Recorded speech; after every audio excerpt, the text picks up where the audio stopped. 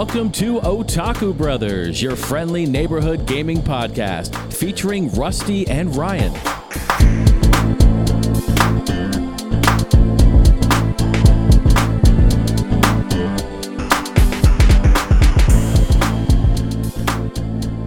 Hello everyone, and welcome to episode 122 of Otaku Brothers. My name is Rusty, and as always, I am joined by my forever co-host and brother-in-law, Ryan. How you doing? I'm doing good. Yeah, it's been a good week. Getting ready for Colorado, just mentally preparing. It was kind of busy at work.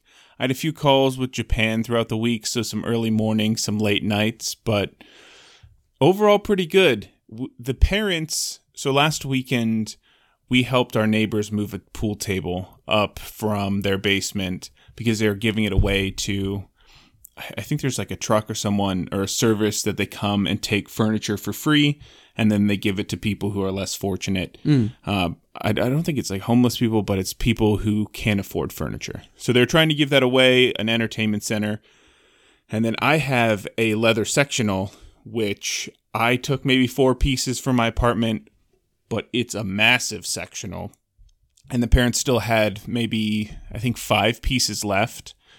So they're trying to get rid of that because they want to do some stuff with the basement. And it takes up like 1/2 of the parents' basement just because of how big it is.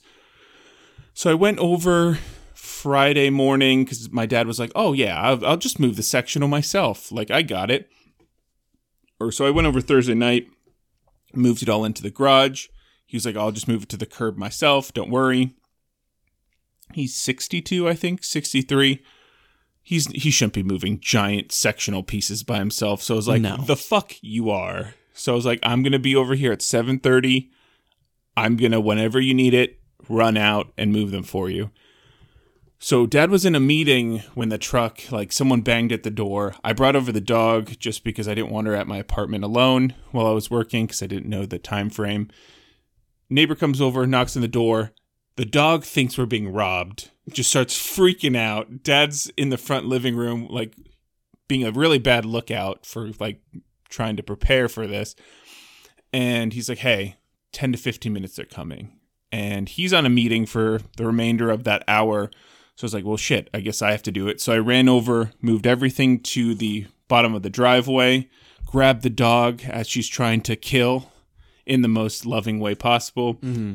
And then we get another knock at the door. Hey, these people are here. They want you to move it to our side of the street, which was not part of the original agreement. They said, any side of the street, we'll move it, whatever.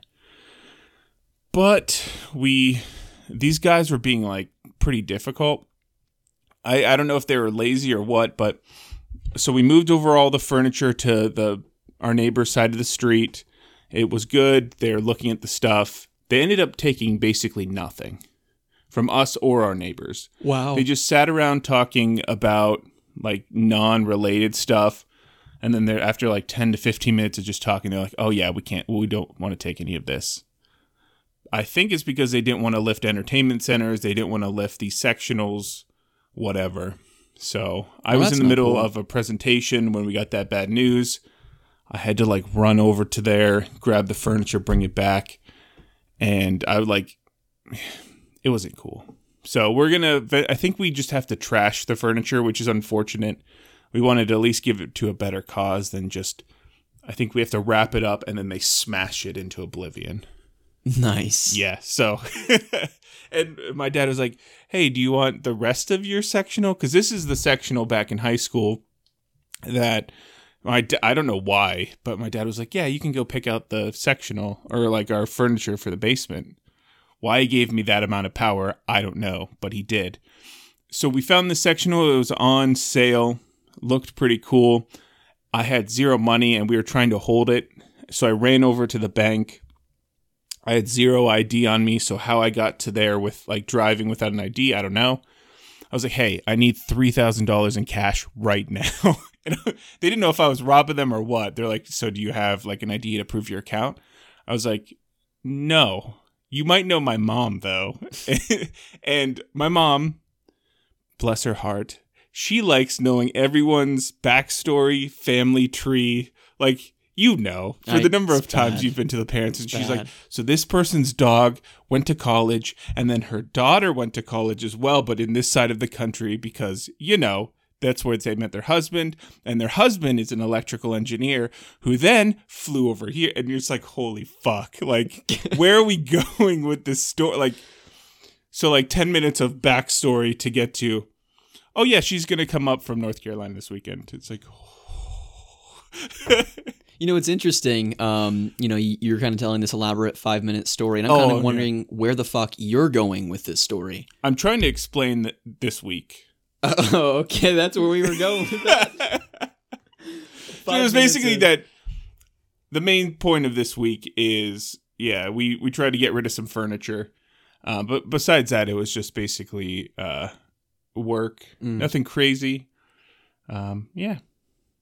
Interesting. Well, apple doesn't fall far from the tree, Ryan. Whoa. Glad you told that and wasted everyone's fucking time. Yeah. Doesn't top your week, though. Oh my gosh. Welcome, everyone. As we said at the top, whatever. this is Fuck Otaku off. Brothers. That's Ryan over there.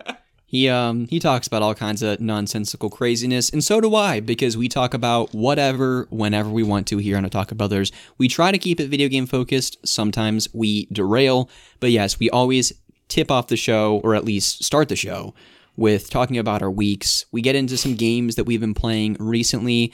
Ryan and I have a little update for the podcast moving forward, and then we're going to try and do some supertheticals at the end of the show. And if you don't know what those are, stay tuned. We will walk you through that for sure. One other thing I do want to bring up, and I don't know if you're experiencing this as a listener right now or not, but for whatever reason, Ryan and I, we've been doing 123 episodes, I think, at this point of this show.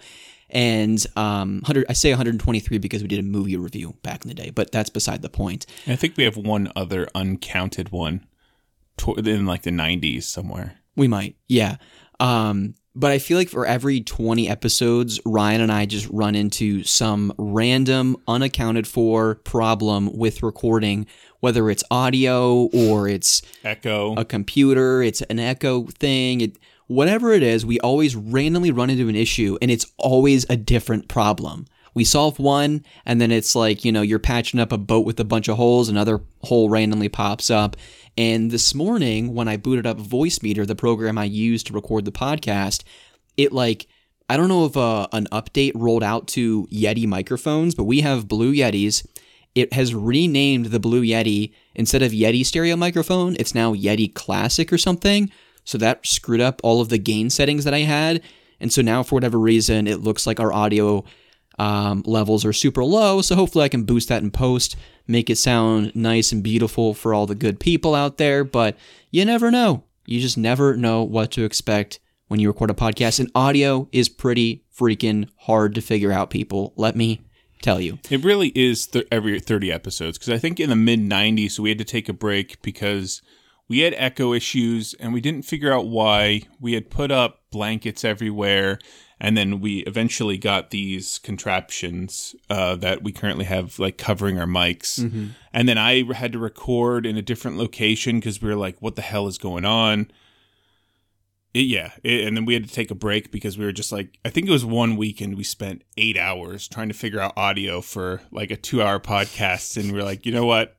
Before I kill someone, let's take a break. So. I hope the good people out there appreciate the show and love what you're listening to, because Ryan and I definitely go out of our way to put out a show for you people. We really do sometimes, but we love doing it, and that's all that matters.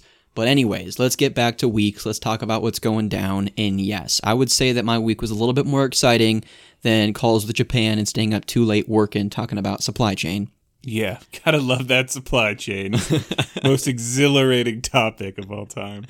Because on Wednesday, I finally saw my favorite band of all time, the Foo Fighters. Thanks to my friend, listener of the show, I could even consider him a friend of the show. He got tickets because he has early access through, I think, a credit card that he used. I don't know. But he got tickets early. They sold out the show. It was a brand new venue down in Cincinnati. And the first band that actually played was the band that opened up for the Foo Fighters, which was Radke. We'll get to that in a second. But yeah, so Lauren and I drove down. We got a hotel just because we knew that the Foos were going to play for 2.5, 3 hours. It would be a late night. We were probably going to be sweaty and gross afterwards. So we thought, let's just camp out for a night, wake up the next morning, get some coffee and drive back home. And that's kind of what we did. So we got there early into town, got a nice bite to eat, went over to the venue. They were going to open the doors at 6:30. Radkey was going to take the stage at 7:30, and then the Foos were going to take the stage at 8:30.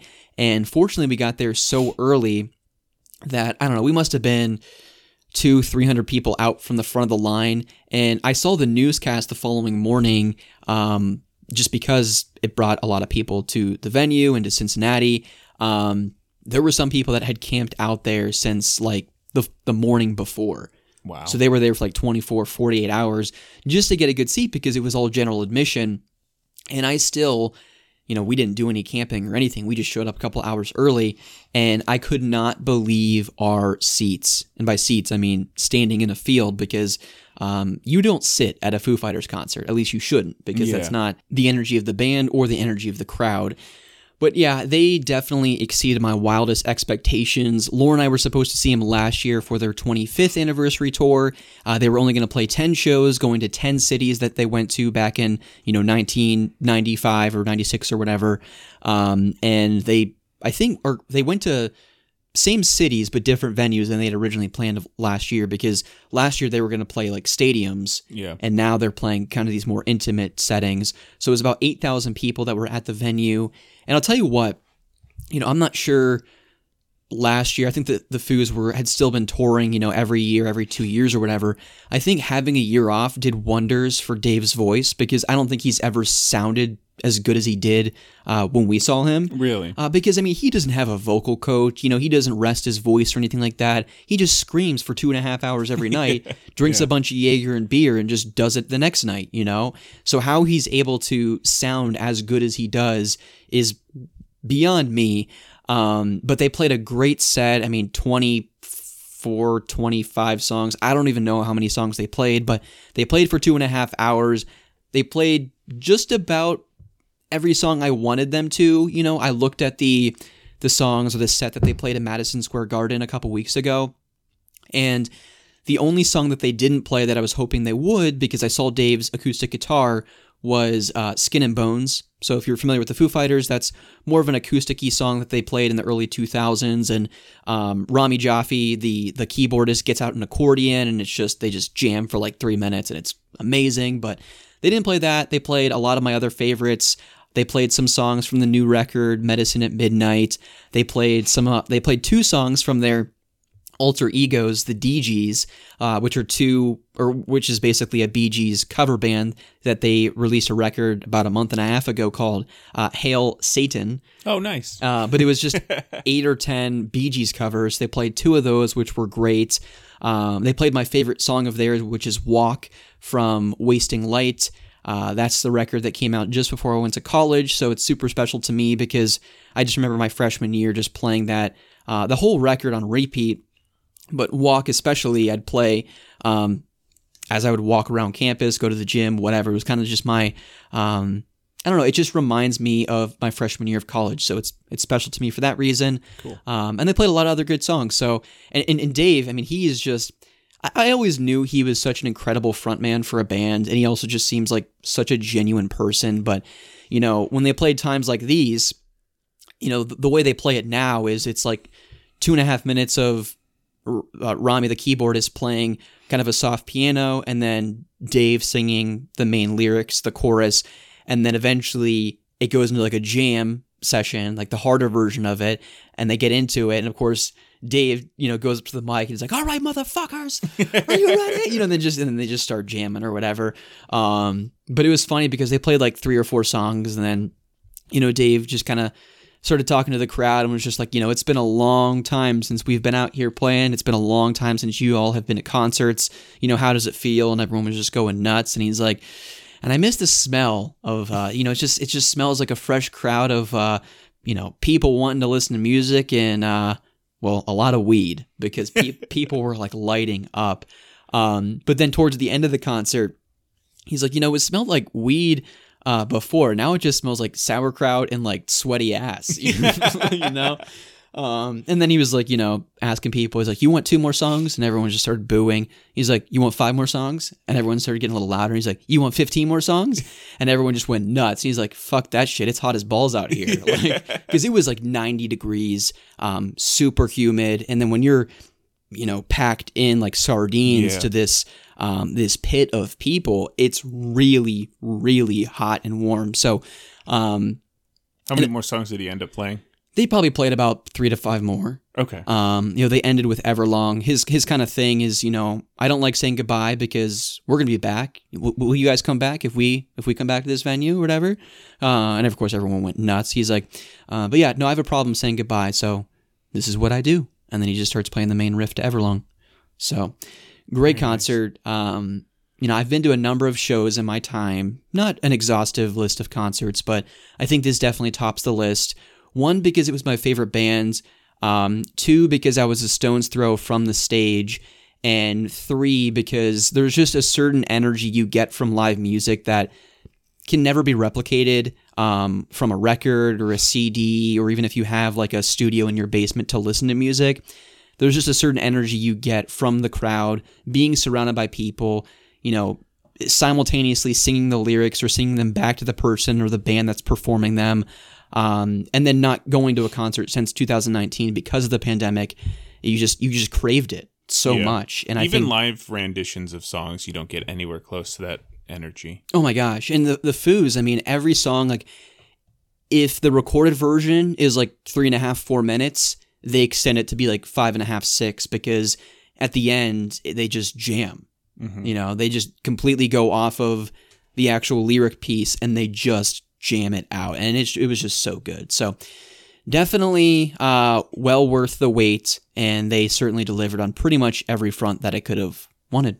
Very nice. But I will stop talking about the Foo Fighters because I could go on and on for days, and then we'd start listening to music, and it's just a rabbit hole we can't come out of. So that's how it was to start this podcast. It was like, hey, here's the first like 15 minutes of Rad Key and the Foo Fighters. Well, I'm like, we probably should record. You spent like 12 minutes talking about you're going to the bank with your mom or something, so I had to bring us back with a little Foo Fighter stuff. Fair enough. Touche. Yeah. But what do you say, Ryan? We transition to the games that we've been playing, the movies we've been watching, and all that other fun stuff. Yeah, I'm game. Any movies you watched this week? We had a lot of movie talk last time. Not really. I mean, with the late nights and like all the conference calls I had, I didn't really have much time throughout the week to play. I started Hunter x Hunter though, and so that's an anime that's on Netflix.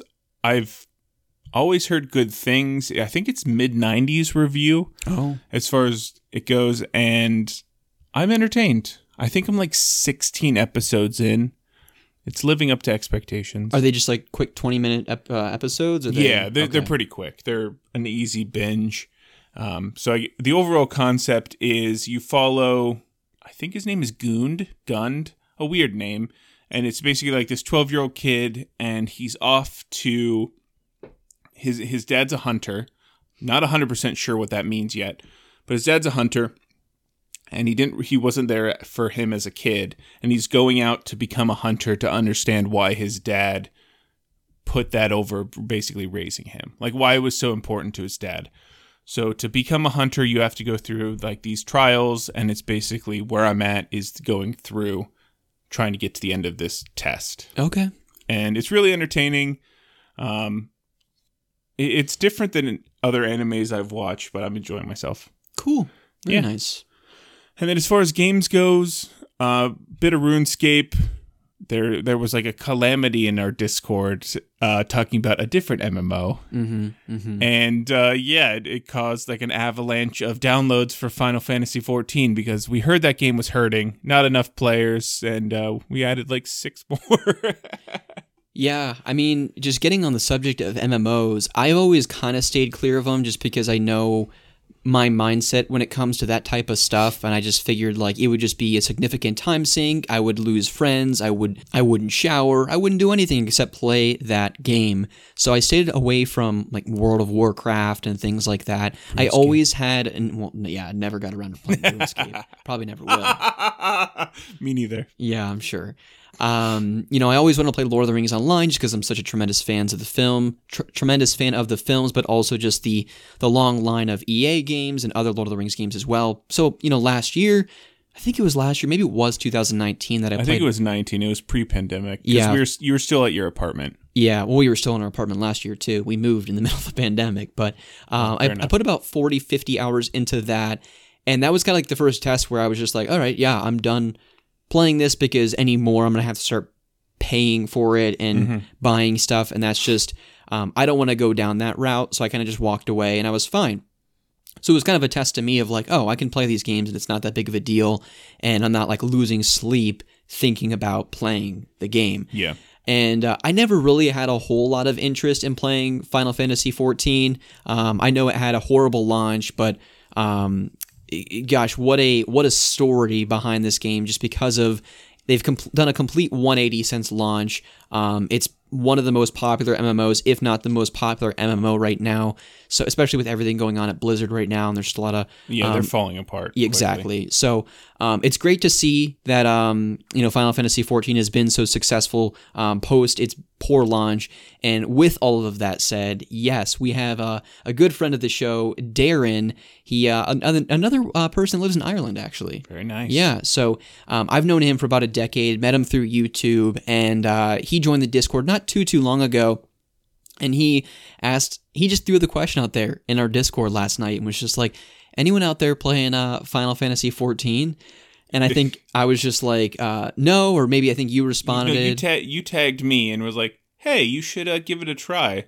And I, more or less bluffing, was like, yeah, I mean, only if you would make a character as well. Because that's I think I wanted you to make a character on RuneScape, and you said only if Pete Dorr would. Mm-hmm. So I was like, yeah, sure. I mean, if you make a character, and it was like all putting the onus on you, and you're like, well, fuck, it's downloading now. And I was like, fuck. Like, I gave you a call. I was like, damn it, man. Like, you're killing me. But yeah.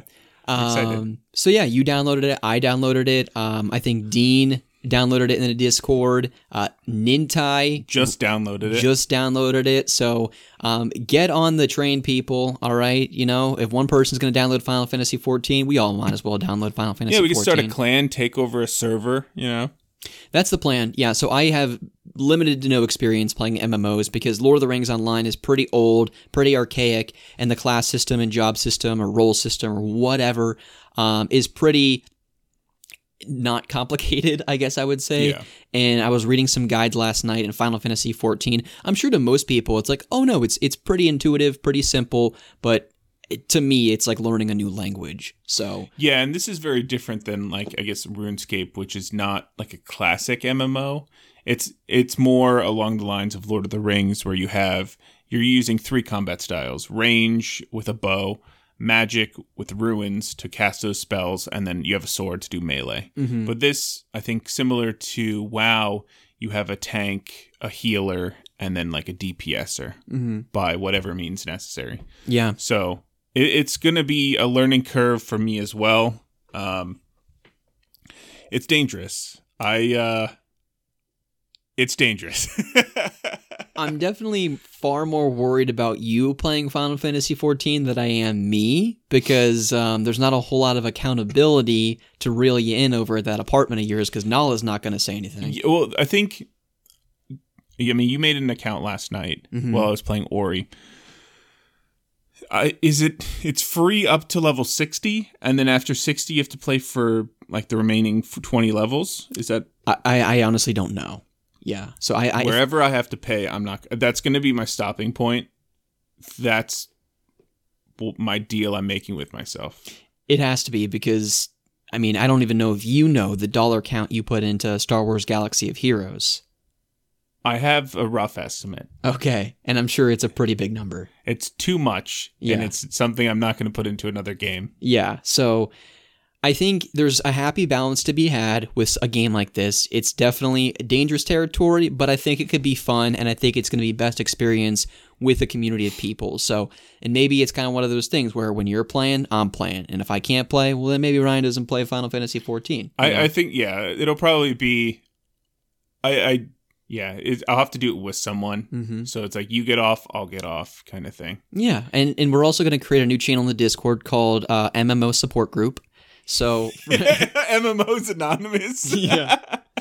Get chips and shit. Yeah, exactly. We might need it. I mean, I'm not trying to poke fun or make fun of something that's a legitimate problem. So, I think it should be fun. And certainly if anyone has any tips or advice, whether it's about finding balance with MMOs and other video games or just the game itself, like if you have any tips for jobs or classes or how to play the game, by all means, get in the Discord. Let us know. Send us an email at otakubrotherspodcast@gmail.com. I would love to know. I don't really want to go into this experience completely blind like I did with Lord of the Rings Online because I wasn't going to play Lotro with anyone. I was just going to do it solo, kind of get a taste of what it was, run around the Shire for 50 hours, do a couple quests, and call it good. Well, Darren was explaining stuff to me yesterday for some of my questions. So he kind of walks through the main classes. I think classes and jobs are the same thing. I'm not 100% sure. I think you pick your character that can be any race, and then you're set on what they can do. I don't know. I tried to watch it was like an Asmongold, who used to be the biggest WoW streamer, went over to Final Fantasy 14. Oh. And he was watching a video on classes and some of that being explained. So, yeah.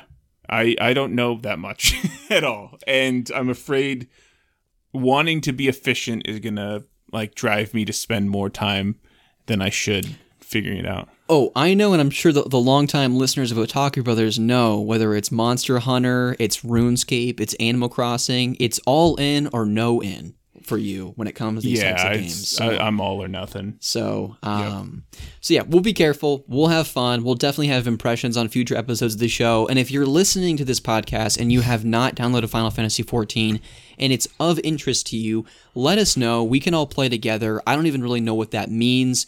We got to get on the same server or something. We'll figure it out together, but get in the Discord. Let us know if you're playing. And if you're a longtime player, come on in the Discord and let us know what the heck we're doing and hold our hands along the way because we'll need it. I think it was server-based. Yeah. You pick your server when you make your character and you're set to that server for your entire life of that character. Okay. At least from one of the videos I watched yesterday. Cool. All right. So we'll have to figure out or coordinate for servers. And I don't know if that's relative to location. So it is. People in Europe get worse.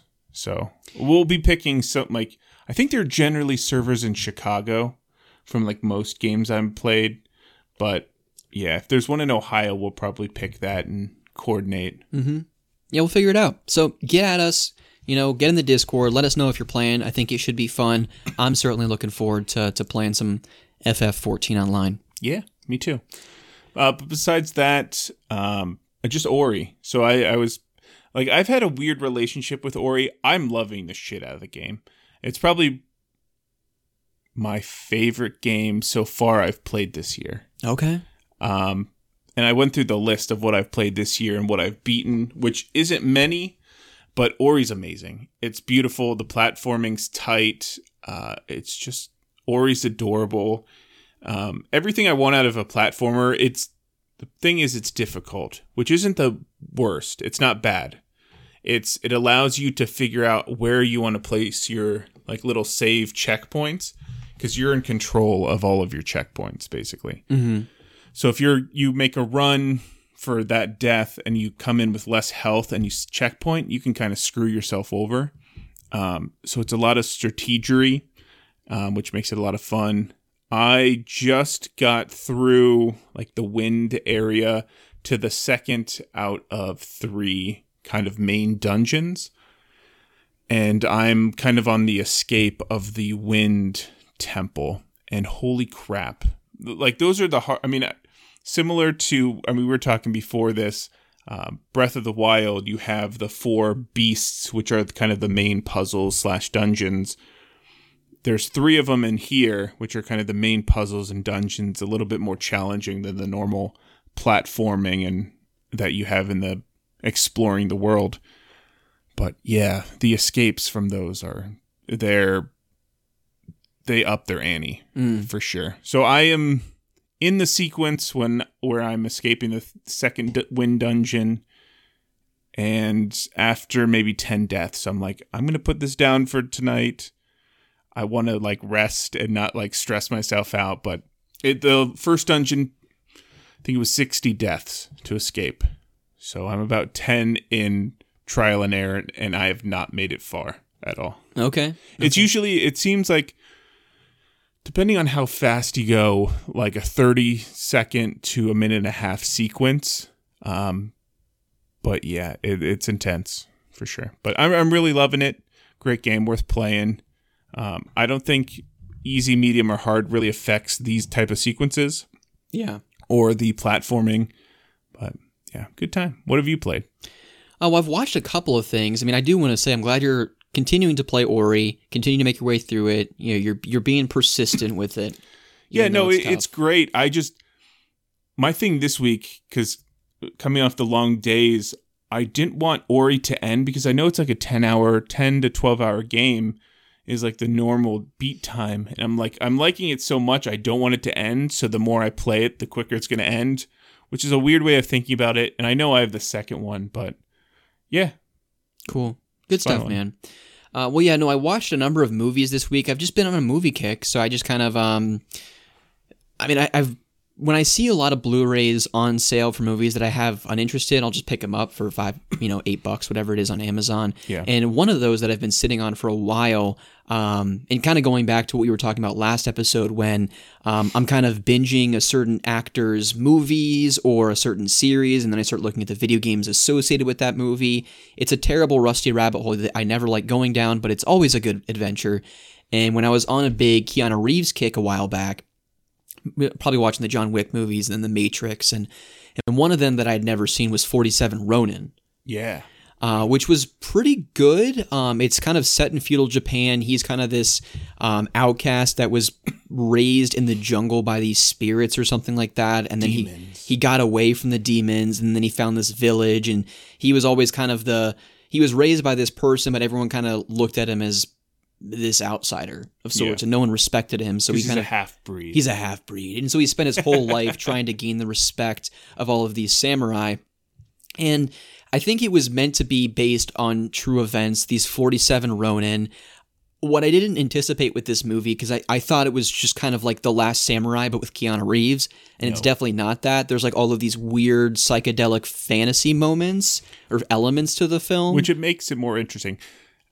The actual events are very interesting as well. It's a really cool story, but I mean, you got Keanu Reeves, so you might as well like make him half demon and like taking down mythical creatures. Yeah, no, it was a lot of fun. CGI was a little weird. I don't know. Which part was weird for you for CGI? Just a lot of the mythical creatures. It just looked strange. Yeah, like the blurriness in like hyper mode or whatever. Yeah, that was weird. And then, I don't know, ever since I watched Lord of the Rings in 4K, I've just had more of an eye for like stunt doubles and things like that. Yeah. And I felt like there were a lot of very obvious moments where like, that is not Keanu Reeves, you know? Okay. But I mean, all of that aside, it's a very entertaining film. It doesn't come close to The Last Samurai for me. That's one of my favorite movies of all time. But 47 Ronin, good time. The fantasy stuff was a little strange and bizarre, but the final battle was pretty epic. Yeah. Pretty entertaining. It's good stuff. Good. Definitely well worth the watch. And I guess kind of on a similar train of thought, I'll save some of these other movies for last. When Lauren and I got back to our hotel Wednesday night, we just turned on the TV, and 300 Rise of an Empire was on. The second 300 movie. Okay. Yeah. Not as good as the first. Oh my, no. No, definitely not. And is well, like the appeal of the first one is a bunch of shirtless, oiled up, sweaty men fighting. And like I feel like they're like, do we need a diet for this movie or like get in shape? And they're like, we'll just paint on abs for like, do you need a lift? No. Because Gerard Butler has like behind the scenes of like how intense some of those workouts were, like even with like the Lord of the Rings guy and just kind of what they did. Mm-hmm. It doesn't seem like they did any of that. They're like, hey, you're off the street.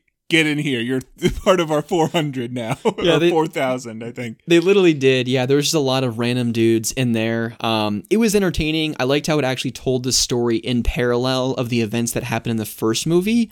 And then when they got word that King Leonidas was killed among the 300, everything that takes place in this movie is kind of in reaction to that. Yeah. So it's this main, like, his name escapes me. It was like, dude, it's been years. I don't remember much of that movie. I just remember there were lots of ships and like Cersei Lannister is still in it. Yeah. Did you ever see Judge Dredd? No. Add that to one of your like random night ones. But she's also in that one, and it's a really good movie. It's a remake of an Arnold Schwarzenegger movie, I think. Oh, okay. So cool. Worth watching as well. Yeah, so 300 Rise of an Empire, we didn't finish it in our hotel room because we were exhausted, but when we got back, I rented it on Amazon for like a couple bucks, and yeah, it was entertaining. It doesn't come close to the original. Zack Snyder did not direct the second film, which is definitely evident in how they filmed it. Like, you know, in the first one, a lot of the appeal was when they're like thrusting their spears forward and they like zoom in, and then when they lop off heads, they're like zoom into that. It was very purposeful in the way that they zoomed in to all of these different weirdo scenes. Yeah, like that one sequence with Leonidas after they break their formation and he's just going ham. Mm-hmm. Yeah, and before the arrows blot out the sun. Yeah. Well, there was a different director, so it was clearly evident that like they didn't film it in the same way. Yeah. So like it kind of lives in the shadow of the first movie very clearly for me. But it was still, again, very entertaining movie. If it comes on TV, it's just one of those things you mindlessly watch. I mean, it's not to the caliber of like a John Wick or a Bourne or a Taken. It's something that it's a mindless watch after the 300th time. Like, I think the parents have watched Shooter like at least 600 times in the last like 10 years. Yeah. Yeah, it's definitely a watch if it's on. Yeah, so 300 Rise of an Empire, it was just okay. Definitely didn't do anything to rival the first movie for me. And then the next movie I watched, I just randomly came across this one on Amazon Prime. It's called Abandoned. Okay. Also based on true events. It's these 4 guys that don't have a whole lot of experience sailing, and they take this boat out on the water. One of them, once they kind of get out there, is like, all right, now the real fun begins. And the other 3 guys are like, what are you talking about? And he's like, I purposefully wanted to go this direction on this day because a storm is coming. And they were like, why in the world would you want to sail in a, Yikes, in that a guy's storm? out of the friend group. And he's like, because it's more fun or whatever. Well, what ends up happening is this giant wave ends up causing the boat to capsize and tip over, and they're still there. They're fine. So they still live, or they're surviving not underneath the ship, but in the cabin of the ship. Yeah. And by ship, I mean, it's a pretty small, it's called a trimaran. That means nothing to me, but it's similar to like a speedboat with some rooms on it. Basically. Yeah. Yeah. So, and this is actually based on true events. The boat was called the Rose Noel, capsized on June 4th, 1989 in the Southern Pacific, just off the coast of New Zealand. And these 4 guys survived for 119 days. Wow. They finally end up seeing land. They come up on the shore of New Zealand. And then whether this is true or not, I'm not really sure, but they found this cabin of sorts. They walk up, they knock on the door, no one's there. So they found a spare key under a rock. They go into this building, and then they just go nuts. They start raiding the cabins, drinking bottles of wine. I mean, because if you haven't eaten anything for like 119 days of substance, yeah, you're going to go crazy. What was interesting, though, and why the show Survivor fascinates me so much, I mean, obviously it's this social experiment of sorts, but what was interesting about the film, and I'm sure it was pretty true to form of what actually happened, was what your body does in order to survive when you're put in that kind of a situation. Yeah. So they had a lot of canned food and everything like that, and they ate a bunch of that. But then when that ran out, after about 20, 30, 40 days, barnacles started to form underneath the ship. Yeah. Well, then fish started to appear to start eating the barnacles. So then they started putting out nets and catching the fish and eating that. What'd they do for water? So that was interesting. They ended up running out of water. Yeah. And then one of the guys, the captain, quote unquote, of the ship was kind of narrating the experience, like because one of the guys was he didn't suffer from bipolar disorder or anything like that, but he would go from 0 to 100 really quick and just kind of go nuts and start chewing the 3 other guys out for no apparent reason. He was kind of just going nuts. And so he was narrating the experience like, yeah, John, it didn't take much for him after day 30 to just kind of go off or whatever. Is the narrator the guy who decided to go off in the storm direction? Yeah, yeah. The asshole of the group. Exactly. And so he ended up saying, like, you can live a long time not eating food, but obviously you can't go long without drinking water. It's like 3 days. I think it's like the rule of 3. So it's like you can go 3 minutes without air, you can go 3 days without water, and you can go 3 months without food. Or 3 weeks without food. I was going to say 3 months? Oh my gosh. Yeah, so I think that's like the general rule of thumb. Mm-hmm. I don't think I could survive 3 minutes without air, but we'll see. We won't see, actually. Yeah, let's do So they ended up, what'd they do for water? Yeah, so after they had run out of water, they were kind of just like, well, I guess we're just going to waste away at this point. Yeah. Well, then there's like a torrential downpour, and they actually prepped for a situation like this where they had canisters on the bottom of the boat, and they screwed a hole into the top of the boat so that when the rain would come down and land on the boat, it would fill up this giant canister. So they're all sleeping, and then all of a sudden, they hear the water.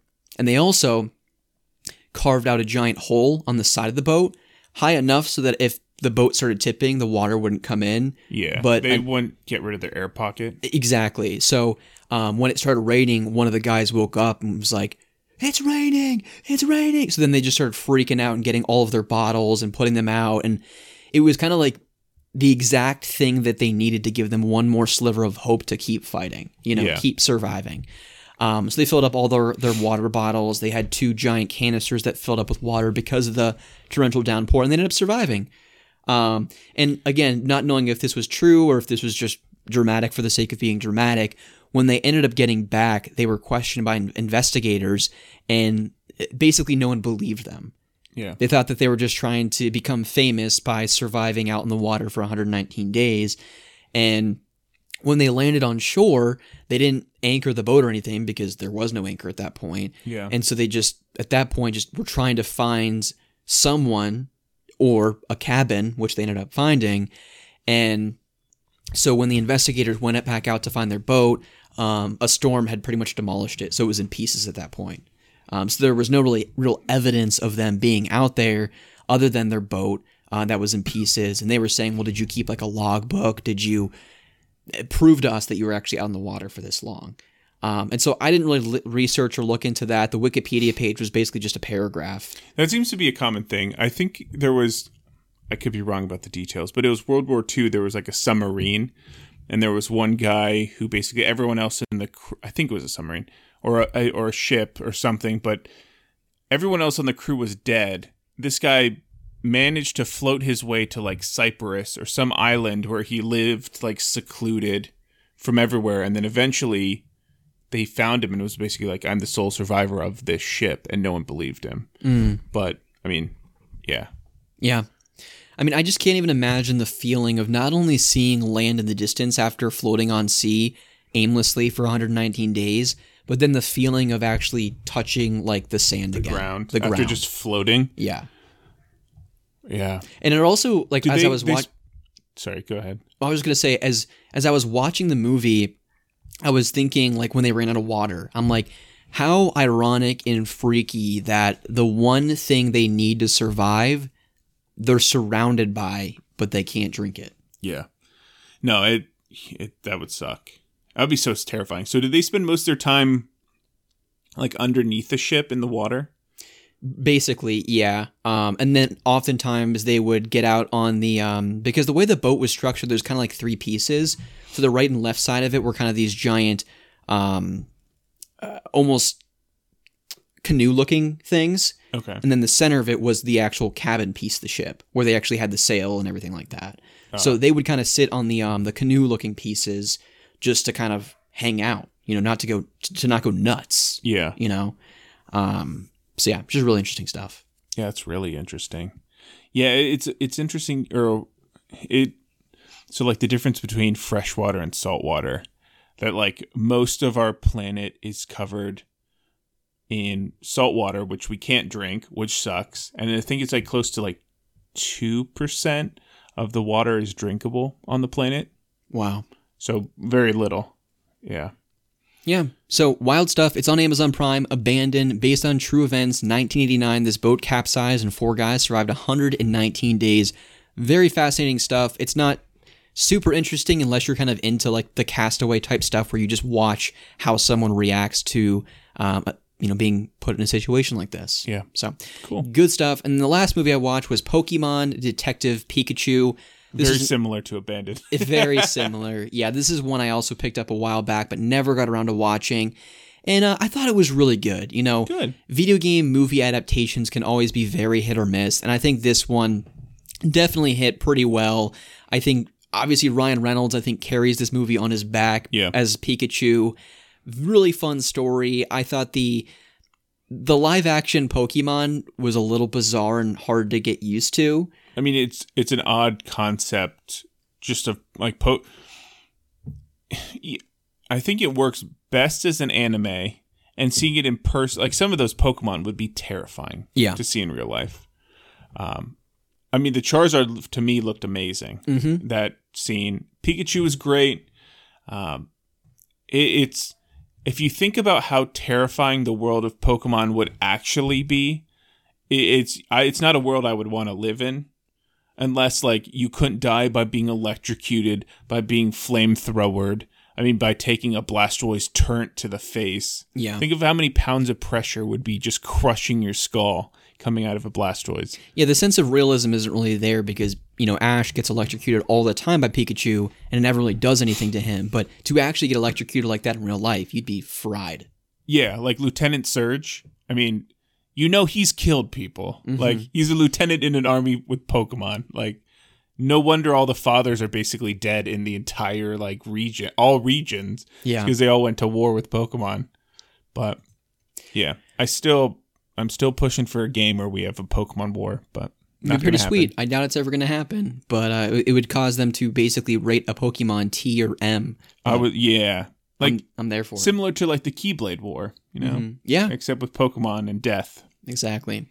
But yeah, no, so Ryan Reynolds definitely stole the show as Pikachu. There was this one clip that I absolutely loved, and the movie's riddled with all kinds of fun Easter eggs for longtime Pokemon fans. Things that are said, Pokemon that are shown, just events that happen that it's like, oh my gosh, you wouldn't understand that, or that really wouldn't mean anything to you unless you've been playing Pokemon since it came out in the late 90s, or have been watching the original anime since the late 90s. So this moment in particular, I was just laughing out loud, was so cool, and it's just a quick 20-second clip that I want to play, so let's go ahead and take a listen. Searching far and wide, teach Pokemon to understand the power that's inside. Pokemon, gotta catch 'em all. It's you and me. I know it's my destiny. Pokemon. What is this? Yeah, so that was just Ryan Reynolds as Pikachu singing the OG theme song. Oh, so special. The way they animate Pikachu too is just criminally adorable. It's so good. It's so good. But yeah, I mean, like, people that started playing Pokemon with, like, Sun and Moon, like, him singing that theme song means nothing to them, How different is the theme song for Sun and Moon? I haven't listened or watched that anime. Oh, I have no idea, but even, like, the Johto region, like... Everybody wants to be your master! Yeah. Everybody wants to show their stuff! Even that theme song Pokemon! You good? Yeah, okay. I always think I need to borrow that movie. I want to rewatch Detective Pikachu. Yeah, it's good. But yeah, that moment is just so good. So good. So yeah, it was a lot of fun. You do have to wonder if there's going to be a sequel. Based on how the movie ends, I don't know how they would do it. The ending was a little weird and bizarre, and I'm not sure how on board I was with that, but it is what it is. It was a good time. I'm glad I watched it. If you haven't watched Detective Pikachu, you absolutely should, especially if you are a long-time Pokemon fan. But that is really all I watched throughout the week. I'll probably go down my games played pretty quickly here just because we're already knocking on 1 hour's door, and I know we wanted this to be a shorter episode. We always do, Ryan. We have good intentions, and then we tend to go... Yeah, and then, I mean, the last few episodes, it's been like 2.5 hours when we thought it was going to be an hour, so... It's been a long time since we've talked in a podcast form, so we needed to give the good people what they want, which I think is long episodes. I have no idea anymore. Yeah, I know. So I think our survey was like 2 hours is good. Yeah. Or so. Anything beyond that, they're definitely turning it off. And I can't blame them, but anyways... So they don't get my fun facts at the end, after 3 hours. Yeah, you need to stay for the end. There's always fun facts and good tunes. But anyways, the games that I have been playing recently, coming off of our more negative conversation about Mario Golf last week on Switch... Super Rush, I think is the subtitle to that. I did end up going back to it and finishing the story. I had about another hour and a half or so. And again, my beat tweet about it was, I just feel like the story mode was pretty uninspired, not very interesting. I feel like they just wrote a really elaborate, dialogue-heavy story for the sake of having it there. It just didn't feel like it had much substance other than to introduce you to all of the intricacies of Speed Golf, which again is definitely the main highlight of that game. It's the best thing to happen to Mario Golf to date, and I think it is also best experience with friends or playing online because the story mode, it's good to play through to unlock all of the courses, but outside of that, not going to do much for you. It didn't do much for me anyways. And what I am looking forward to, though, is the DLC stuff, which I think is going to be free, similar to what they've done for Animal Crossing and I think Mario Kart 8.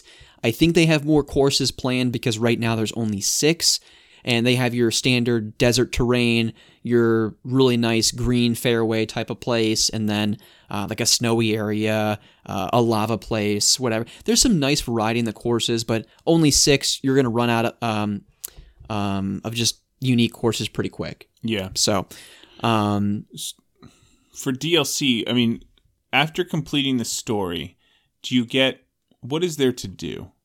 So is there challenges to unlock characters, or is there add-ons to that? I think there's some type of challenge mode, but I think it's pretty self-imposed where you can try and do a certain hole in under 2 minutes or something like that. I don't know if it's old school Melee where they have 100 of those challenges that you have to do. Yeah, I'm comparing it to the GameCube one where it was birdie challenge. So it was all courses in that tree place was all birdieable.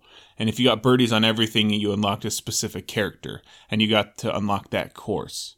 So that could be the thing. I mean, admittedly, I did not double click into the challenge mode stuff.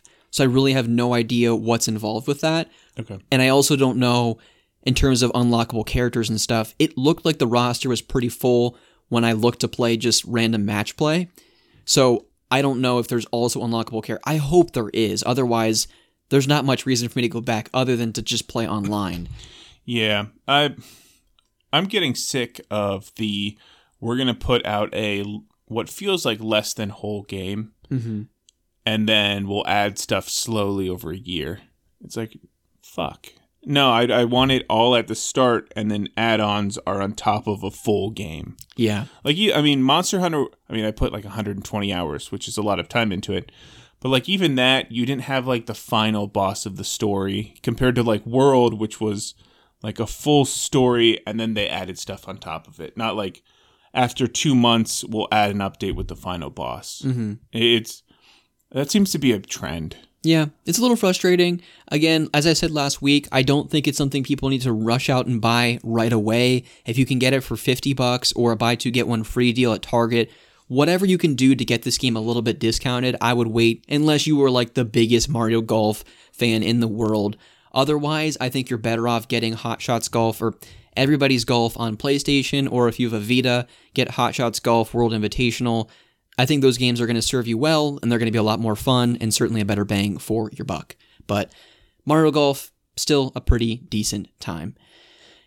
Also, following a conversation from last week's games I've been playing recently, good friend of the show, Blink, Blinkoom, Steve, and RL, We finished Operation Tango on Friday night. If you missed last week's episode, this is kind of an espionage co-op game where one person plays as an agent, another person plays as a hacker. You can't see each other's screens, and you kind of have to work together, mic'd up, to solve a whole slew of random puzzles. And it is one of the best games I've played this year, without a doubt. One of the best co-op games I've played, and I can't even tell you how long. And my goodness, I wish more people were talking about Operation Tango. It was free on PlayStation Plus a couple months ago. Like I said last week, I didn't bat an eye at it. I didn't look at it. I had no idea what it was.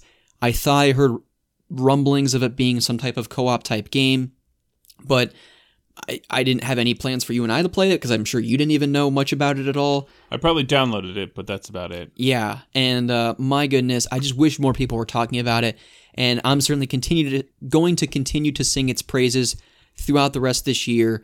Blink and I, not only did we finish it, but we have plans to go through it again off stream so that we can get the Platinum Trophy. And to do that, you basically just have to swap roles and play through it as the other character, whether it's the hacker or the agent. So really, really good time. Blink and I were just smiling ear to ear the entire time we were playing this game, laughing uncontrollably. It was just a really fun game. So yeah, it was a lot of fun to watch. Yeah. So if you haven't played Operation Tango, call a buddy up and definitely check it out on PlayStation. And like I said last week too, I'd pay hard-earned cash for this, even though I got it for free as part of PlayStation Plus, just because it is so dang fun. So outside of that, I have been playing more NBA 2K20, continue to make progress with my character there, and also made some significant progress in Final Fantasy VII Remake. I just wrapped up Chapter 13. Okay. So if you are familiar with the game, let's just say the tower has collapsed. That's about all I will say. And I think this is kind of where you would say we're in the end game now. We're kind of in the final act. We're kind of at the height of the chaos, and my team is on a mission. So, and now I'm also getting to the point in the game where it's completely unfamiliar territory story-wise.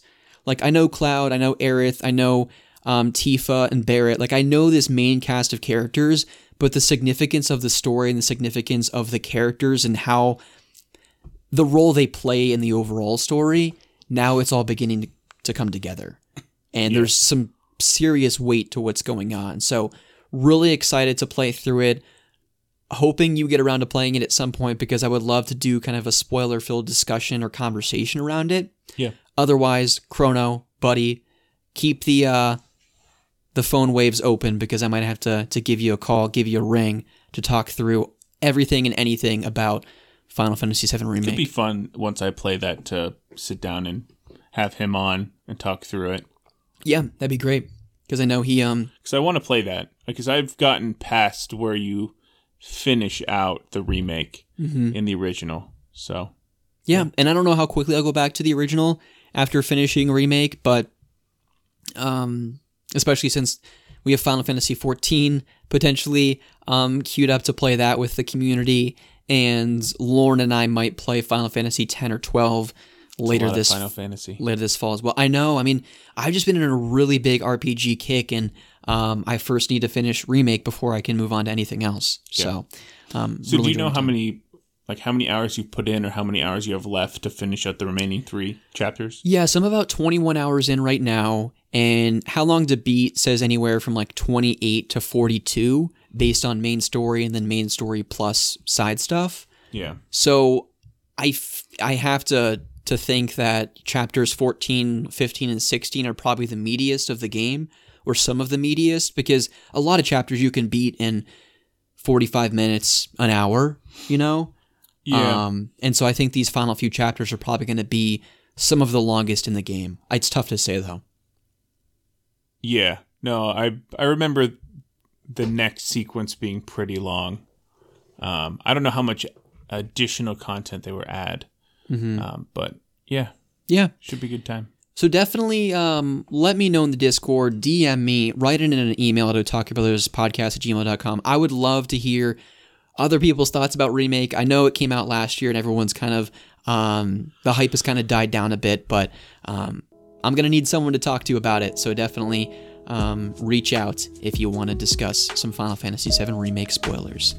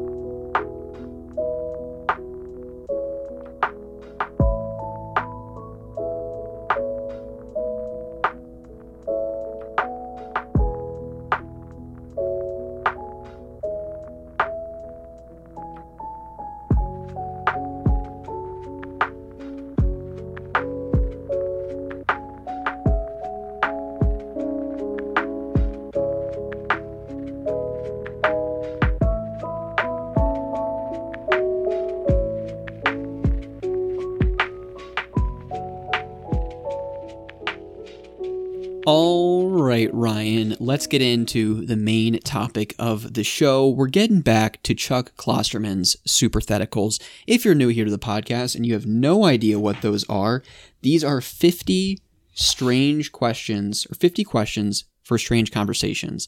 Chuck Klosterman is a very interesting dude. He also did 50 hypotheticals, which were also questions for strange conversations that Ryan and I did many moons ago. I would say look for the weirdest episode title. Chances are that's probably something related to earlier hypothetical conversations. And what they are these kind of prompt cards where they kind of put you in a really weird situation. Sometimes they ask you to think of a specific person or a fictitious person, and then they ask you a question of how you'd react or how you would respond in this situation with that person. So I don't know how many of these we're going to do today, Ryan, because we already are at an hour, but we'll just we're going to try to do 5, but we'll see. Okay. If some of them are longer conversations, then we'll just do 3. Was Shaq in the shower one of the hypotheticals? Yeah, that was definitely one of them. Okay, I was like, was that normal conversation or was that a hypothetical? But I think that is one. Yeah. I don't know where that is, maybe 60s, but probably. Yeah, for sure. All right, you ready to get down with some supertheticals? I'm ready. Let's do this.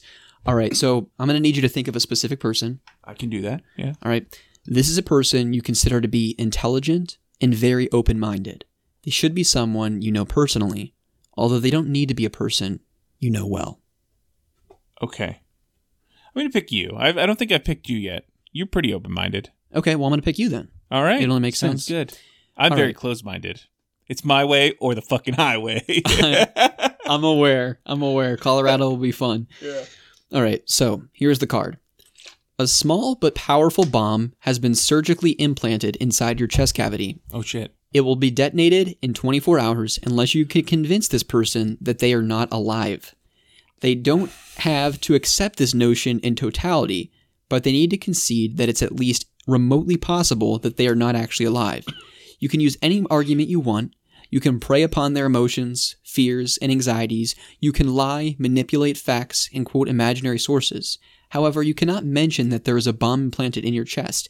If you do, the bomb will explode the bomb will explode instantaneously.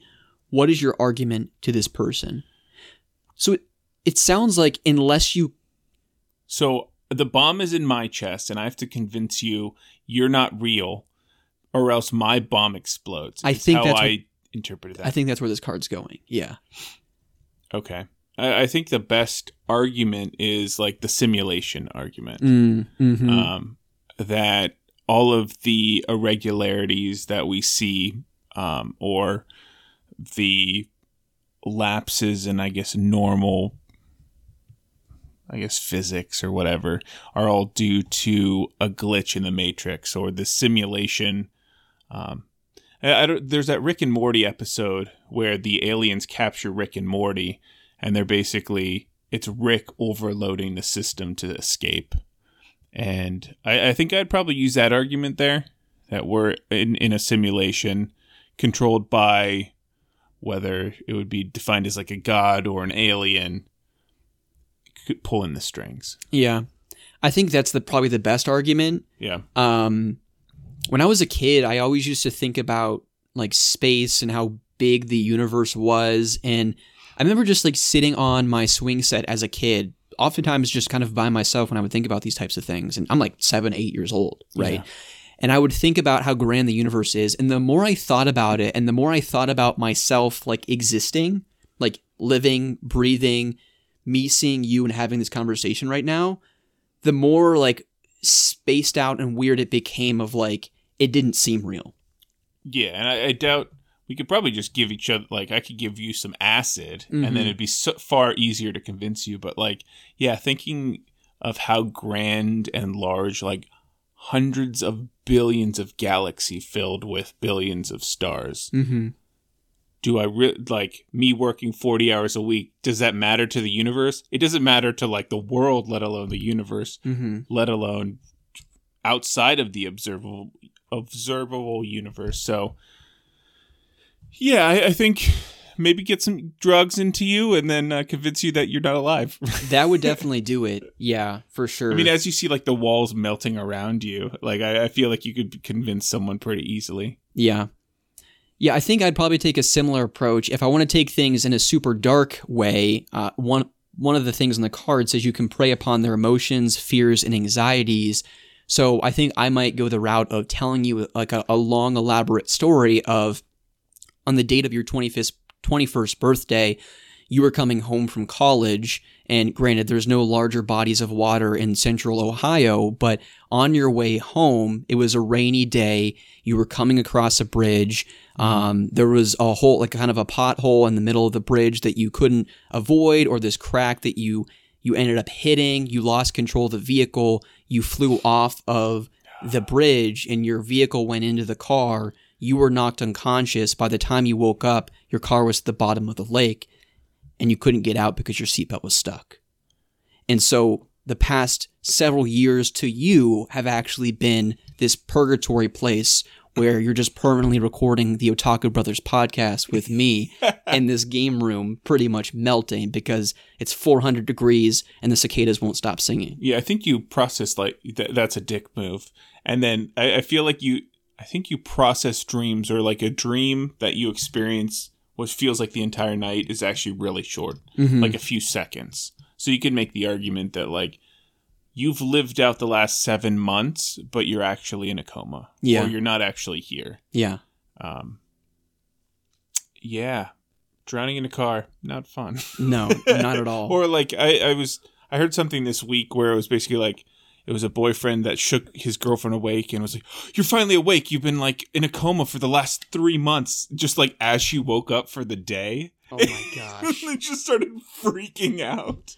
But like, I feel like you could definitely like similar along the lines of what you were saying, like do that. I don't suggest doing that to Lauren, but like, no. Yeah, that would freak. If you woke up and was like, "You're finally awake. Like you've been in a coma," I'd be like, like have a meltdown. When I feel like too, like you could point to specific things of like, you know how you thought you took Nala for a walk yesterday? That never happened. Like you could point to specific events that you know happened, but start to basically tell these weird like little lies to convince you otherwise that like, yeah, you thought that happened, but it really didn't, dude. Yeah, I mean like even me coming over here today, like OCD's a hell of a like thing, but like I locked my door. And then I got into my car, started driving over here. I'm like, fuck, did I lock my door? So I like looped around my neighborhood, went up, made sure because I cooked some potatoes and steak this morning. So made sure everything was off in my apartment, everything was unplugged, locked, triple checked my door, and then left. Mm-hmm. Like, I think it would be pretty easy to convince me, like, you didn't actually go on a walk. And then I think there was, like, prisoners of war in, like, was it the Vietnam War? I think it was probably the Vietnam War that it was the Vietnamese were using, like, this brainwashing technique where it was, we'll give you food if you can list one thing good about our country and one thing bad about the United States. And, like, it doesn't seem like much to say one thing bad if, like, you're going to get food from it, but they'd slowly, like, grow that list, and then after a while they were like, oh yeah, maybe the United States isn't bad, or it is bad, like, kind of thing. It's like slowly over time rewarding you saying something that can, like how you train a dog, kind of thing. Yeah, I probably wouldn't use the car crash scenario because that's just too fucked up, but I probably would do the coma thing of, like, something happened and you've been in this dream state, so it does seem like you're living out your life, but really it's only a blip on the radar. It's been a month or whatever. Yeah, like right now you're on life support. Like, we're talking to you through a computer. Yeah. You're in a simulation. Yeah, like I'm sitting next to your bedside right now. Lauren's on the other side. Your dad and mom are at the foot of your bed. Like, because I think that Welcome would to heaven. Yeah, I think that would start to really freak someone out, you know? Oh yeah, for sure. Yeah. Especially if you're susceptible. Okay. That was interesting. Yeah, that's very interesting. That was very interesting. So let's get to this next card. We need a specific person. Okay. And this person is someone in your life you strongly dislike. You don't have to know them well, but you need to know them well enough that they also know you. In other words, it can't be someone you hate but have never met in person. So it can't just be some rando celebrity that you can't stand. It has to be someone that you've at least met in real life that you just can't stand. Drives you nuts. I mean, for me, it's probably someone I work with. I'm probably not going to mention names just because I don't want someone from my work to stumble upon this, but Sean, buddy, if you're listening, you probably know exactly who I'm thinking of. It's just someone in her office, very entitled. Conversations that we've had in the past just really rubbed me the wrong way. And the person just annoys me to no end. Yeah, similar for me. Her name is Suzanne. She retired. She's a complete bitch, and she was in charge of she's like new model projects. So everyone answered to her for a specific project, which gave her a power complex, and she also had screwed over my dad when he worked in her office, like, big time. Yeah, so, basically, stunted his entire career and wouldn't allow him to get promoted. Yeah, she fucked him over big time. So yeah. All right. Fuck you, Suzanne. Suzanne and this other person. Problem is, she is my friend's from high school's mom, but she could eat a bag of dicks. Okay, cool. Let's go ahead then and start reading this card. All right, so just to kind of reiterate, person you dislike in your life. You don't have to know them well, but you need to know them well enough to have actually met them in RL. All right? So here we go. This person does not realize that you suddenly have the power to give them an illness. Okay. It can be any type of illness with any level of distress. A mildly annoying sore throat, the sniffles, a nagging headache, influenza, or even pancreatic cancer. If you choose to do this, your enemy will have no idea how they acquired the ailment, and neither will anyone else. Your involvement will be totally undetectable. In other words, you can give them any sickness you desire, and no one will know. Do you give this person an illness, and what illness do you give them? I mean, this is a hard one. I don't know. I don't wish ill on anyone. Yeah. I'd have a hard time, like, hurting someone because of what they've done. She worked in our office. I think she retired at the start of, like, the pandemic kind of thing when we had, like, buyouts. So, like, I totally forgot she was a human being, to be honest, until, like, I went downstairs and said, hey, Lauren, who's irritated me in my life? So for me, it's a lot of water under the bridge. For screwing over my dad, I think he's moved on and he's done well. So it's just irritating that it's consumed that amount of energy and stress and, like, everything in his life. I have a hard time giving someone a disease, though, and like making them suffer. I'd almost want them to know, opposed to not to know. Like, I'm causing this because of X, Y, and Z. But I don't know. I'm kind of on the fence whether I'd be able to live with myself causing pain towards another person. Yeah, there's no way I would do anything. I mean, for mine, it's far less extreme than yours. I mean, the person just annoys me. Like, that's petty and, Ebola. And stupid. Yeah, like, all right, cancer, like, get out of here. Like, there's no need to wish that, in my eyes, upon anyone, even if they did wrong me in some significant manner. I mean, when you get, it's this big moral argument, right? That, like, if this person had killed a significant other or a family member of mine, then let's have that conversation over whiskey and a cigar or something. Like, at that point, it becomes a different level of... Yeah, that's not like something you admit to on a podcast. Conversation. It's like, hey, offline over beers. But like, yeah, it's... Yeah, they haven't... I wouldn't say physically, probably mentally harm my family. But yeah, if someone murdered my family, I'd probably wish for something. Maybe I'll just let her, I wish upon her that she stubs her toe more often than previously would have done. I mean, like, for me, okay, I would much rather, like, I'm not afraid of confrontation necessarily as long as I can have a healthy conversation with the other person. So for me, I'm going to just talk to the person. If they've really wronged me, and this person that I work with hasn't at all, like, they've never directly affected or hurt me. But if someone did, like Suzanne in this instance, I want to have a conversation with her. Well, there's my dad. He's calling me. Right on time. Even podcast. Recording on a Sunday. Usually it's like every Saturday. No. Yeah, but like, if I'm in your shoes, I'd want to sit down with Suzanne and just ask her motivations for the reason she did what she did with your dad. Like, why? Your dad's the nicest man ever. Like, why in the world would you cause someone else to not want to move up just because? I mean, it's just so cold-hearted and mean, And so just to understand her motivations and just ask her straight up, like, what's the deal? Like, why did you do this? As opposed to just like, yeah, I kind of want her to just die of breast cancer, actually. It's like, whoa, that's pretty... I think I'd have to sit her down and understand her motivations before I give, like, a life sentence, right? Yeah. Like, like going through court. Innocent until proven guilty. Yeah. So, like, if she's like, oh, it was entertaining to have pain. Mm-hmm. Like, she caused a team of, like, 13 people to 100% turnover twice. So, like, she's obviously the problem and her being a bitch.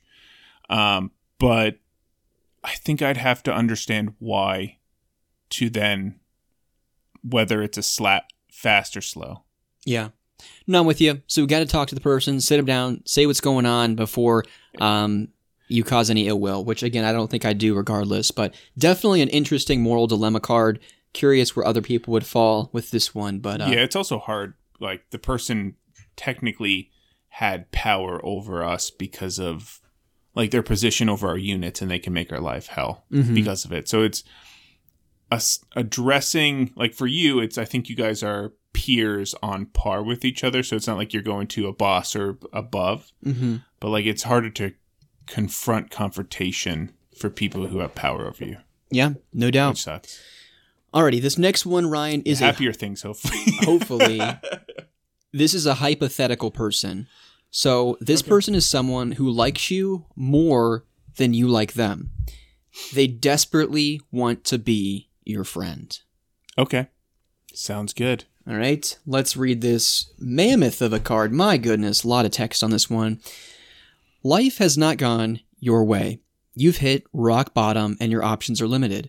But then, for whatever reason, you happen to have a chance encounter with a grizzled, elderly con artist. They immediately like you. Just before they leave town, they explain how you can escape from your current hardships. They teach you a simple confidence game that will solve all your problems. It's a cruel trick that can be attempted only on Christmas Eve. This scam will allow your life to return to the way it once was. According to them, attempting this con on a stranger is possible, but there's only a 25% chance it will work. Quote, but if you attempt this trick on someone who already wants to believe whatever you tell them, they note it will be extremely easy to pull off. It will be like taking candy from a baby. What? Where's this card going? Okay, this is the final thing. Okay. It's the morning of December 24th. Do you attempt to con the imagined person? Do you attempt to con a stranger?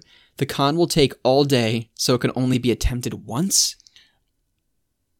I think the one question, and it's not clarified, is what are the repercussions on the person if the con is done?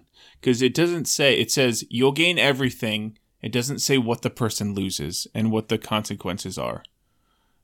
So if it's just an all-day thing, I con a person into believing something and there's no repercussions to that person, then sure, there's no downside for that person and I gain unrock bottom and what I want. Yeah. But if the person loses, I mean, I'm thinking Lost, the Sawyer conning that girl. Oh, yeah. And I'm thinking if they lose their life savings and have a downward spiral because I'm able to manipulate someone who wants my affection or friendship, then probably no.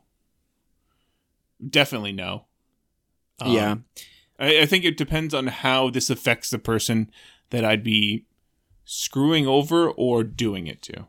Yeah, I'm with you. I would need to know more. I need to talk to this elderly con artist man and say, what's the deal here, brother? Because this is weird. I don't know what's going on. And Chuck Klosterman, you didn't write a whole lot of detailed instructions here of what's actually happening. You'd think he would have added like repercussions to the person. That's like the one thing that would make it a dilemma. Yeah.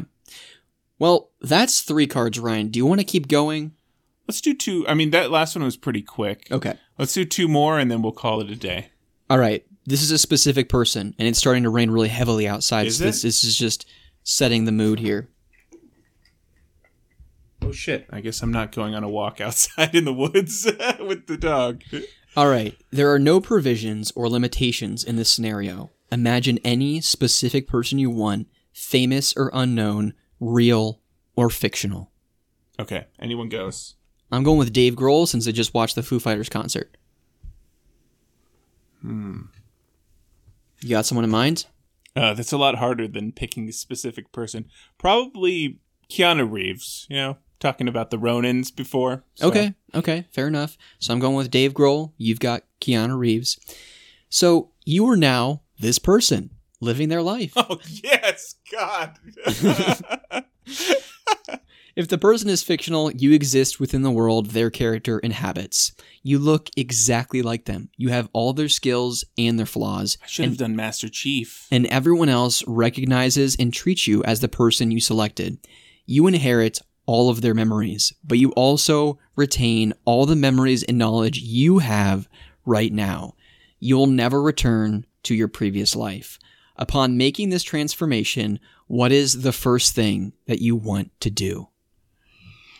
Well, probably learn how to ride a motorcycle because Keanu Reeves has a huge collection of motorcycles.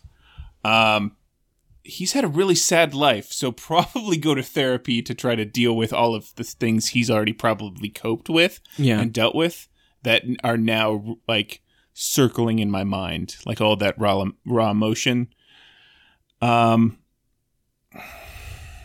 I'd probably have access to information about Matrix 4. I'm trying to think. And probably samurai swords. I probably just explore and see like where he, like his house, or I guess my house now, and like how he keeps his memorabilia, if he has anything. It's just trying to understand me taking up the mantle of Keanu Reeves. I wouldn't.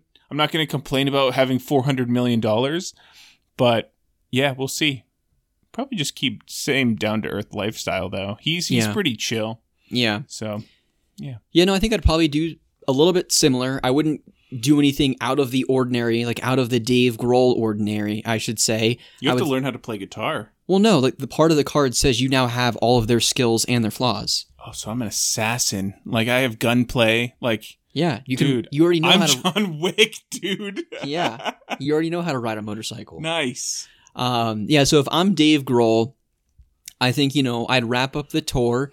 I'd probably just impromptu before the next show let my guys know, like, hey, we're gonna have to go back to rehearsals because we're gonna be playing older stuff that not a single Foo Fighters fan really cares about except Mr. R.A. Lewis 2011. So I'm going to be playing some of the really obscure stuff off of their earlier records that no one really likes but me and the hardcore fans.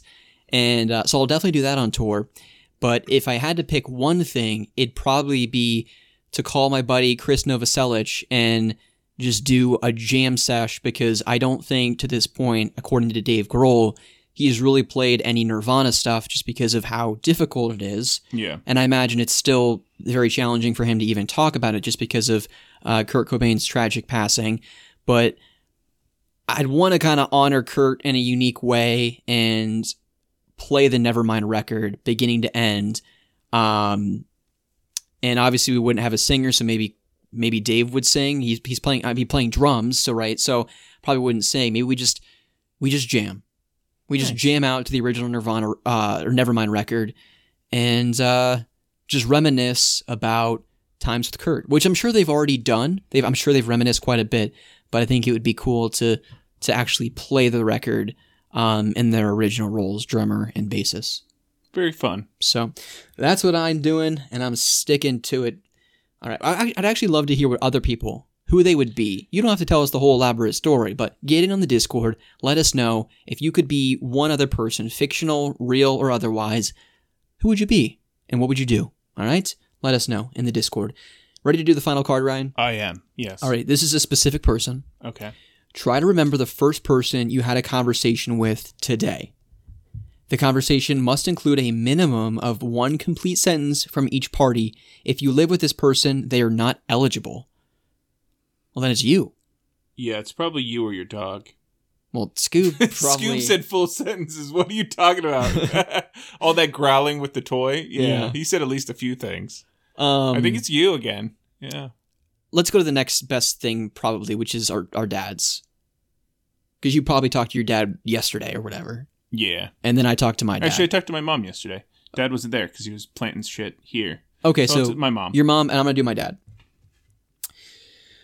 All right, let's get to the meat of this card. Oh, gosh, why are these so dark? You awake in a hospital bed. It sounds like one of the first cards we did. Jeez. Your head is pounding and covered in bandages. You can't remember anything that has happened since yesterday evening, although your long-term memory is fine. The doctor explains that you've suffered a serious concussion, but no permanent damage. You ask what happened. The doctor says that you got into an argument with the imagined person, and that argument escalated into a physical altercation. You beat your mom? Whoa. Jeez. No, it sounds like she beat me, right? Well, the last sentence is, you lost the fight. Yeah. You don't know what happened, but what do you assume caused this fight?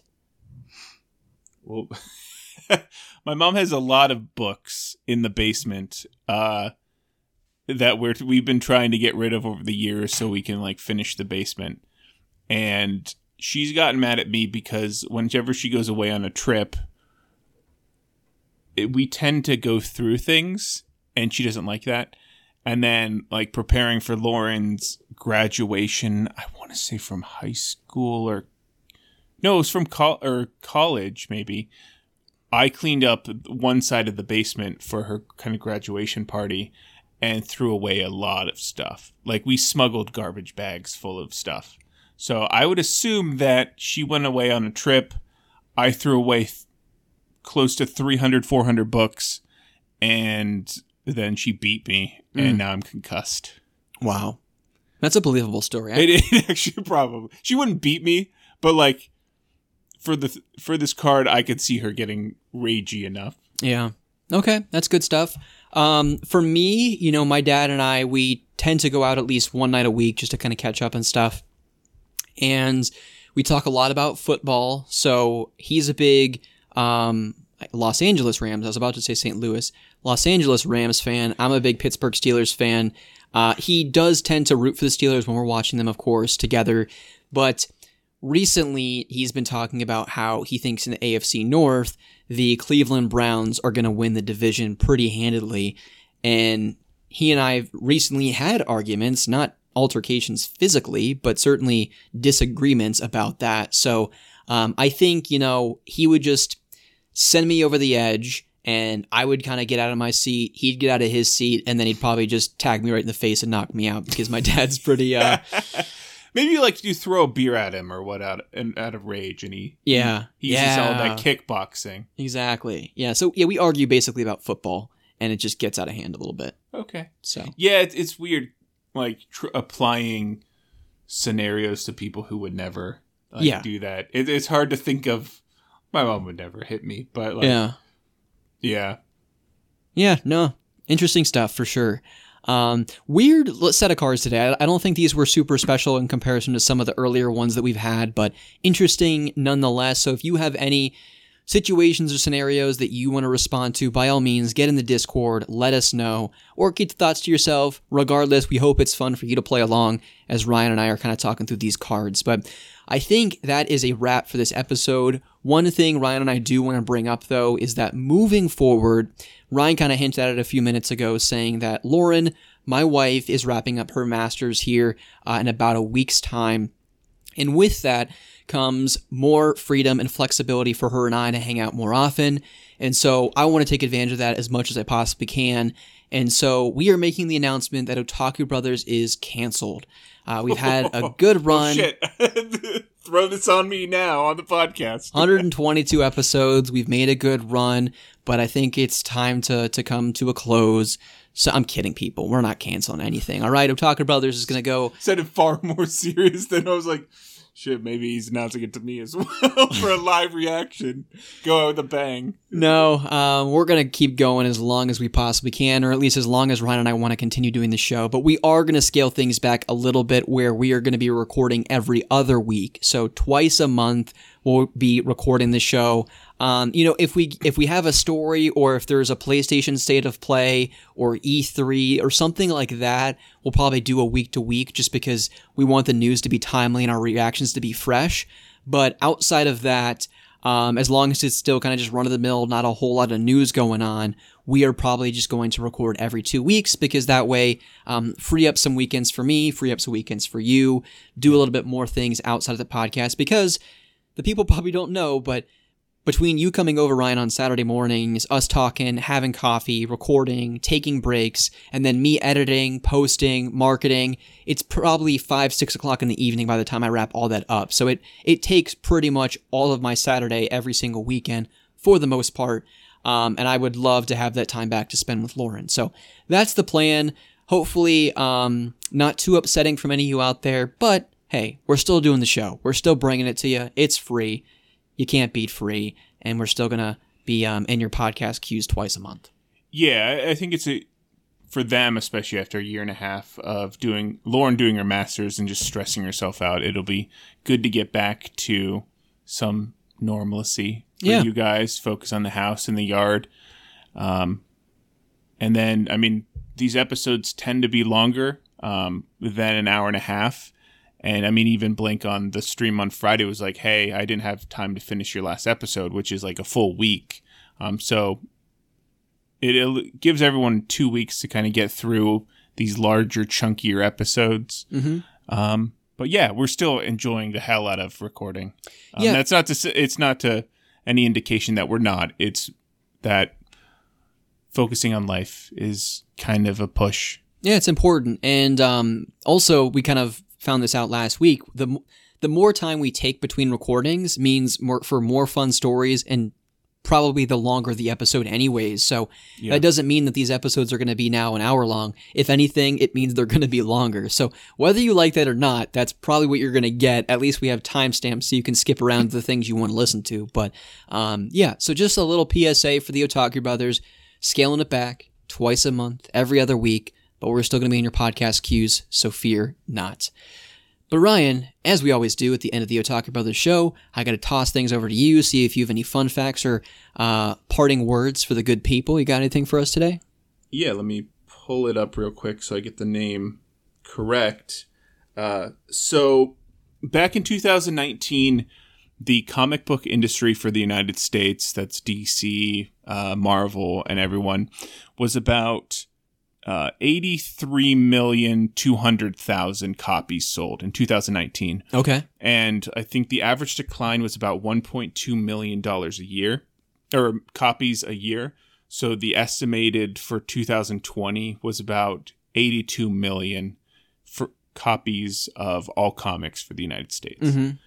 Demon Slayer in 2020 sold, was it 82,300,000 copies. Holy moly. So one manga series sold larger than the entire United States comic book industry in 2020. That's fascinating because that's a big number. And then 2, I don't even know what Demon Slayer is. Yeah, I mean, you got Demon Slayer, you got like One Piece being like fucking massive. Like you have all of these, and it's crazy to see almost how tiny the comic book industry has become compared to the more successful manga.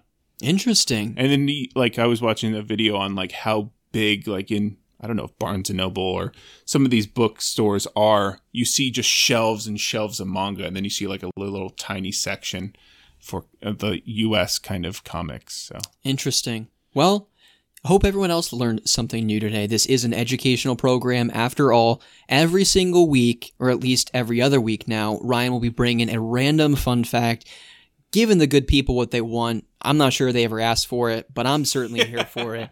So you got to listen to the end of the show to hear Ryan's fun fact and also the tunes that we fade out the show with. But that's a wrap. That's episode 122. Hope everyone enjoyed it. If you want to show your appreciation and love for the show, go over to Apple iTunes, Apple Podcasts, give us a little review, rate us 5 stars. If you do and you write us something nice, we'll read it on the show. Even if it's constructive, we'll read that too. Give you a little shout out. It would mean the world to Ryan and I.